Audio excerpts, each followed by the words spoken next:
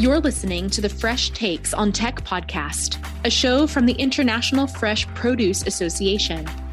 This is a show for people interested in the intersection between technology and the produce and floral industries. Every week, we explore the problems, solutions, people, and ideas that are shaping the industry. If you are interested in the innovations that create change, this is the place for you. Let's dive in. Hello, I'm Bonnie Estes, your host of Fresh Takes on Tech. This season, we are highlighting companies in the Freshfield Catalyst Accelerator. The Accelerator is a 6-month program bringing new technology to the produce industry. For more information on the Accelerator, you can either contact me or you can go to our website, freshproduce.com. Today, we have Tarek Greenan, COO and founder of Nexus Robotics, and Luc Labbe, CEO of Nexus Robotics. Nexus is a company that's in the Accelerator. So welcome to both of you. Welcome. Thank you, Bonnie. Thanks for having us. Sure. So Tarek, let's start with you. Please explain how and why you started the company. It started back in 2017. I had been running a small vegetable farm with a friend of mine who I went to engineering school with. I was actually a city kid and spent some time in engineering school. I really enjoy engineering, but didn't have the greatest time at school. And I traveled across Canada, spent some time on farms, really fell in love with agriculture that way, seeing all of the systems. And once we started the farm, I got opportunities to talk with a lot of the larger scale growers in the area. And I was just really kind of shocked about how much time and resources they were spending on repetitive tasks. And I knew that robots were a good candidate to replace some of these tasks that were done by hand. And so I set out to start the company and ended up starting it with a couple of friends who actually did complete engineering school. And we decided to choose weeding as our first option because it requires a lot of time to do. You always need a weed, and it seemed like a solvable engineering challenge. So how long ago was that you started?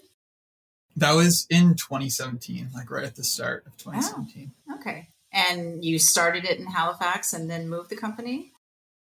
Exactly. Yeah, all three of kind of our original people grew up in Halifax, and it was a really good place for us to start. But we had an investor from Montreal, and the farms are a lot bigger near Montreal. So it seemed like a good opportunity for us to grow there. It's mostly potatoes in Halifax, right? Isn't that what are the major crops in that area? Not necessarily. They grow some potatoes, but it's a decent amount of vegetables and a lot of fruit. So there's quite a few orchards and things like that around the area. Most of the agriculture happens in the Annapolis Valley. It's like on the northern part of the peninsula.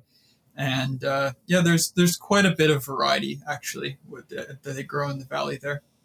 So Luc, let's move to you. So when did you join the company? And this isn't your background either. How did you get interested in this? That's a good question, actually. I joined in 2020, and that's when the Montreal investors wanted to get into to do a seed round with the 3 young founders. And they thought, I guess, rightfully, that they needed a little bit of gray hair, which I happen to have. So I was in between 2 projects.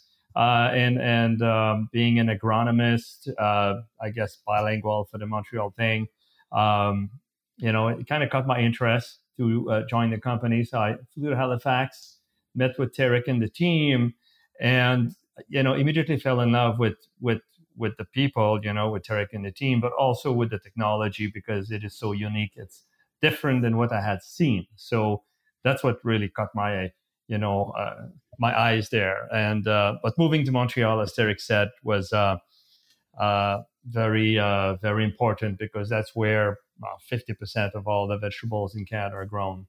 Lots of muck soils in here. So, Tarek, why are robots needed in the field, and why is this important now? And then also talk a little bit about the technology and how you chose it. Yeah, I think the most important thing to realize is that we want agriculture to be sustainable. And right now, the way that things happen in North America is that we are privileged to have people that come from Central America to pull weeds out of our fields, right? But the only reason that it even works like that is because our economies are stronger, but the Central American countries are quickly catching up and their economies are growing as well. So I think there's going to be a day where these people from Central America don't want to leave their families for 6 months and come pull weeds out of the field in Canada or the United States, right? So if we want to have a sustainable food system, we're going to need to innovate and create technologies that can do these tasks before the people that are currently doing it don't want to do it anymore. And I think it's wise for us to start working on these technologies now. There's already issues that farmers have with just the cost of labor and labor availability. And it seems like these problems are only getting worse.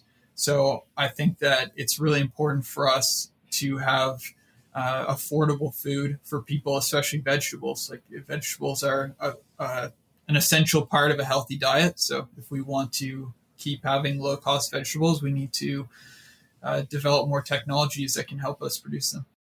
So back then in 2017, when you were thinking about this and thinking, okay, weeding is a great problem to go after, this is important to agriculture, how did you think about the technology? Like, what are we going to choose? How are we going to do this? And there weren't that many weeding, autonomous robots at the time. So what did you develop and how did you go about doing that? Exactly. I didn't really think about it from a technologic lens, to be honest with you. I just was talking with farmers and I heard the way that things were being done and it sounded kind of ridiculous to me. And I think that was one of the things that helped me being a city kid and being ignorant to how a lot of farming actually happens, right? Because when they were telling me, yeah, I have 50 people out in the fields pulling weeds, that seemed completely absurd to me. I was like, are we in advanced civilization or are we pulling weeds out of the ground? Like it was really strange. I didn't expect, I was kind of naive and thought that herbicides were a lot more effective than they are, which they are in some crops, but particularly not in vegetables. So that was kind of how the idea started. And then I've had lots of very intelligent people that have helped me along the way to actually bring the technology into reality, because that wasn't my lens by any means. Like I had a very broad sense of knowing that it seemed realistic to do, but the technicalities of how to do it, I had no idea. So, Luke, if I go out in the field and I see one of the robots out there, like what is it doing exactly? And how is it different than what other people are doing? Basically, our robot is different in a way that it doesn't, we manipulate. So we don't kill, we can manipulate. We have articulated arms that basically mimic the human arm. And that was the original idea, is to try to do it as closely as possible to the humans.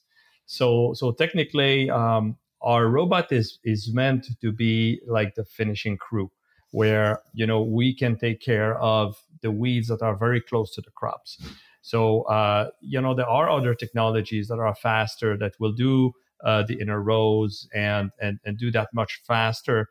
But then the labor crew still has to go and look under the foliage and kind of remove those weeds that are left that are close to the crop, and that's what we do. So basically, we have a robot that is autonomous, that is about the size of a Zamboni, for those who follow ice hockey, and with some arms underneath, and then it's we recognize the crop, recognize the weeds, and we're able to pull weeds at any stage of development. So whether it's a big weed, a medium weed, or a small weed.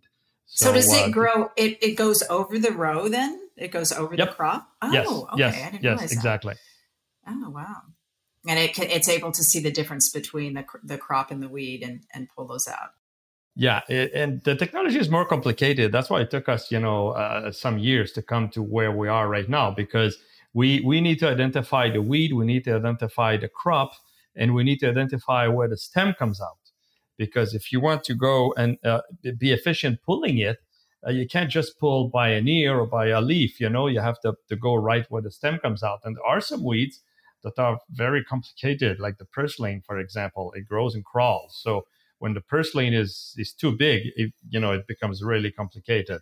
But, we're getting pretty good at removing pretty much anything. And what crops are you working in now? And for each crop, do you have to go through a whole development cycle to figure out like which weeds are there? And well, each crop needs to, we need to build a model for each crop, and that requires like a couple, 3 weeks of annotation and images and building some models. But the robot can work in any row crop. So far we have models for lettuce, onion, carrots, cabbage, different things like that, and more to come. It's just that, how it is a startup, we can't spread around too much. So, we kind of focus to be as good as possible with the, those we know right now. But as the demand comes in and we have more people to work with us, then we'll come in with pretty much any crop. And do the weeds vary by region? Like what you're doing in Montreal, are they different than the Salinas Valley? So you have to train on different weeds? It's not so much training the weeds, but training everything that's around it. And probably Tarek is probably better than me to explain that. But the first time we came to California to do some optimization, the soil color was different. And that threw us a curve. Oh, wow. It's like, why is our model not working here? And it was working back home in Montreal. So we figured that, the lighting, the color of the soil. So we had to retrain a little bit. The model was focused too much on images from home. So yes, it has to be retrained. But, as we get more images and we're not yet in the millions, but, eventually, the model will become more and more resilient. Tarek, what do you see as the future of automation in the field? Like, do you think that if you look forward 5 to 10 years, the field is going to be swarming with different kinds of automated robots, or what is your expectation there? Maybe a little bit further out than that, but I think that the simpler a task is, the quicker it'll be automated, and also the less enjoyable a task is, also the quicker it'll be automated, because both of those things, the simpleness correlates to how easily it can be addressed by a company. But also one of the things that I've realized talking with farmers is that the field workers don't want to be out in the field pulling weeds. They all want to be in the pack house where it's air conditioned. And so, getting workers to do those kind of tasks is not the easiest, right? And it's like it's just like any other job. If you don't enjoy doing a job, you're either going to want to get paid more for it or you're going to do something else. So I think that I didn't really intend it that way, but I think it worked out. Well, I also had experience pulling weeds and didn't enjoy it, right? So that I'm sure that contributed to it as well, but I don't think I was thinking, on that level of strategy at first. Yeah, I think that is, what we're going to see automation go after first is those jobs that are dirty and dangerous. And, people don't want to do those jobs. And so we are looking for different ways of doing it. Exactly. It'll take time though, for sure. Like each task to automate, it requires years of development. So I don't think that overnight farms are just going to be swarming with robots. I think that it's going to be a slow progression, and there's going to be more and more technologies that are implemented over time And then eventually, maybe in 50 years or something like that, most of the tasks are going to be done by robots or something like that. But I don't expect there to be drastic changes over the next 5 years, for example. So, Luke, what needs to happen for robotics to be more widely adopted, do you think? I think two things need to happen. First is like there's a need for technologies to be there and adopted and work. There's a number of companies swarming around, the market right now. And I think that there's a need for a few years of, a number of technologies to really work, to get the word around, and then the farmer will be readily there to adopt. There are some technologies that have failed, some more will fail, but some will work, and will basically tell the growers that it's time to move in and it's time to do that. The next thing is the reliability as well. Sometimes, most of the time, first versions or second versions of robots, it's automation, it's robotic. It needs to be reliable. So you need to be in the field with long hours and repetitively there to make sure that you improve your reliability, because there's nothing worse than a broken robot in the middle of the field. You need to be able to rely on them day in, day out. Like the manual labor will be there and will work, or unless they're sick. But if they're sick, they're going to go to the doctor themselves. The robot won't. So these two things together, like the technology to be there and working and the reliability, I think are two things that if they come together, then there's going to be like the door will be open, and then the new technology will be readily adopted. And what is your commercialization strategy? How are you going into the market, both in Canada and in the US? And do you find a big difference between the two markets? No, beside the size of farms, the markets are fairly similar in terms of, each farm have its own farm management system that we have to work with. But, lettuce is lettuce, and the way it's grown on either side of the border is the same.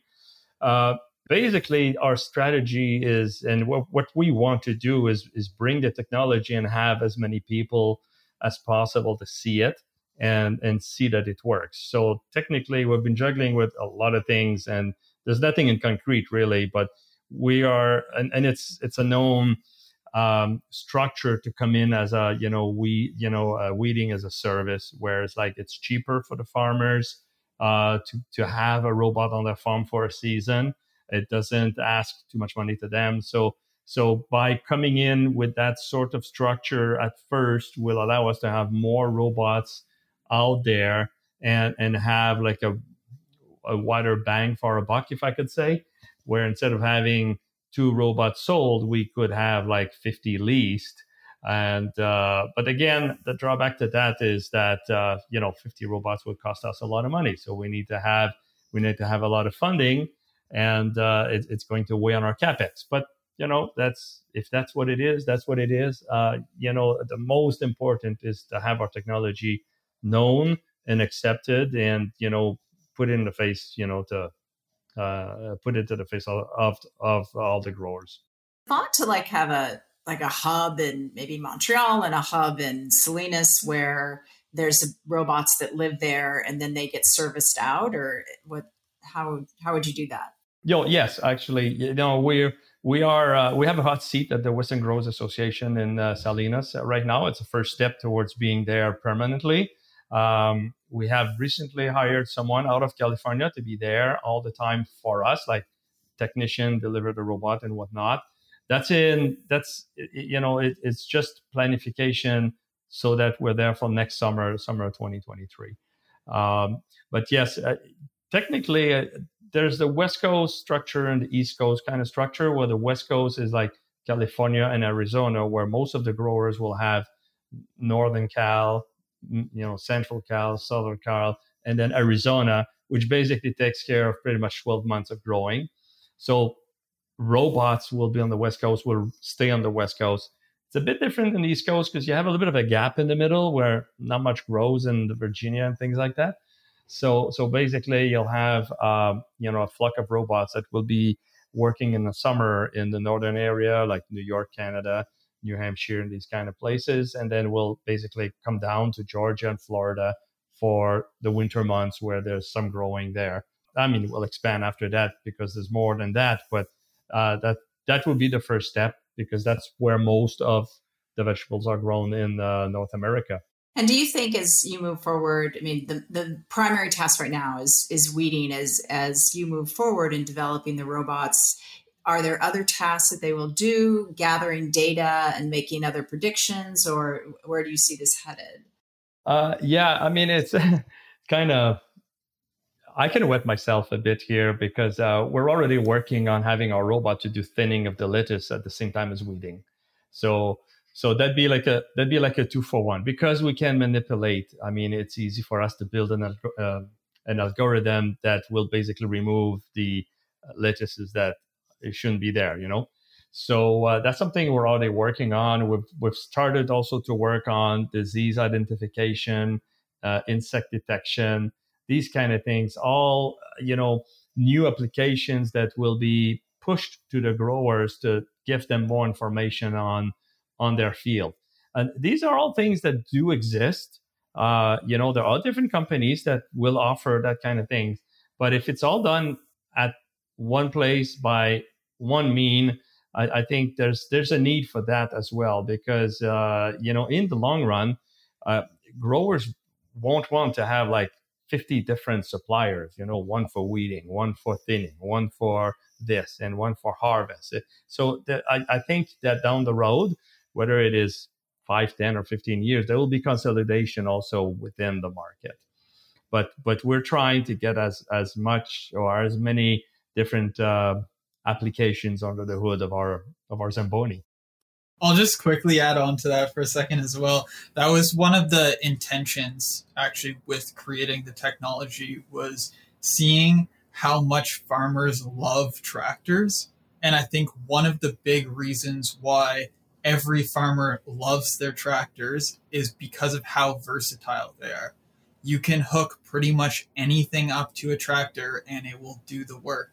And I think that is one of the things that we are trying to emulate with this technology, is if we can have one robot that's capable of doing many, many tasks for the farmers on one unit, it adds a lot more value. It's not just like 1 + 1. It's, it adds the value exponentially, because if you can be weeding and scouting for pests and disease and thinning all simultaneously, and eventually we want to get into doing things like harvesting as well, because there are still plenty of crops that are harvested by hand as well.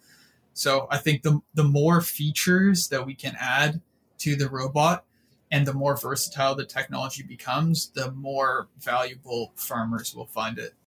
No, I think that's definitely true. And I'm just curious. So like underneath, as it goes, like, would you need to have different cameras or different sensors to be looking for diseases than are looking to like where to pick the weeds? Does it get really complex under there with lots of different sensors or cameras, or how does that work?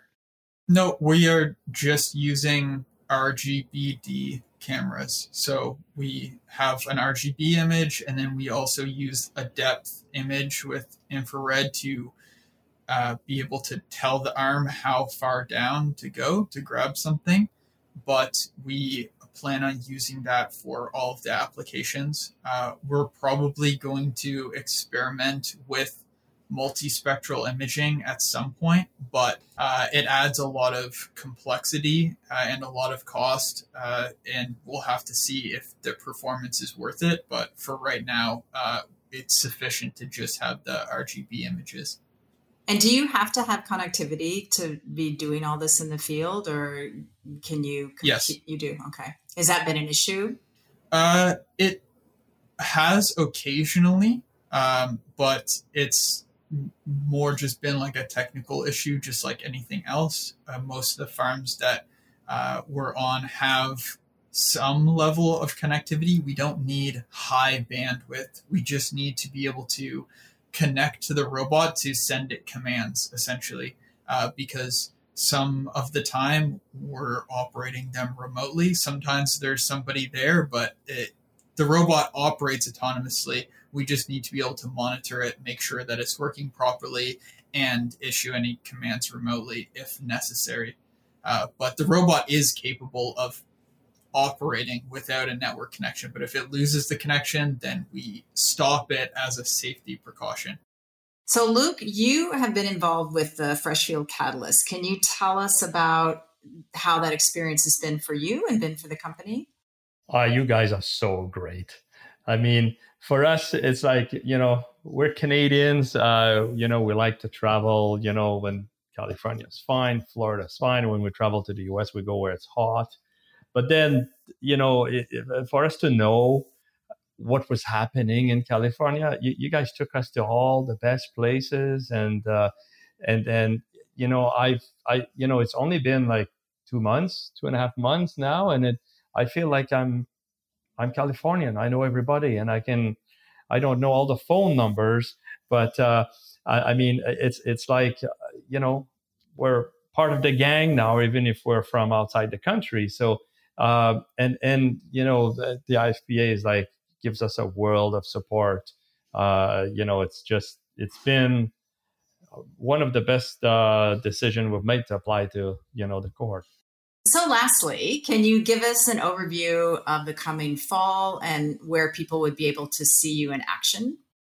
We have a very, very busy fall. Actually, it's kind of scary. But right now, just to step back a bit, now we have 5 robots that are operational, not yet commercial, because, we need to master the beast before we unleash it, I guess. But Terek's team has been operating our 5 robots on farms in Canada for the whole summer. They're still, weeding as we speak.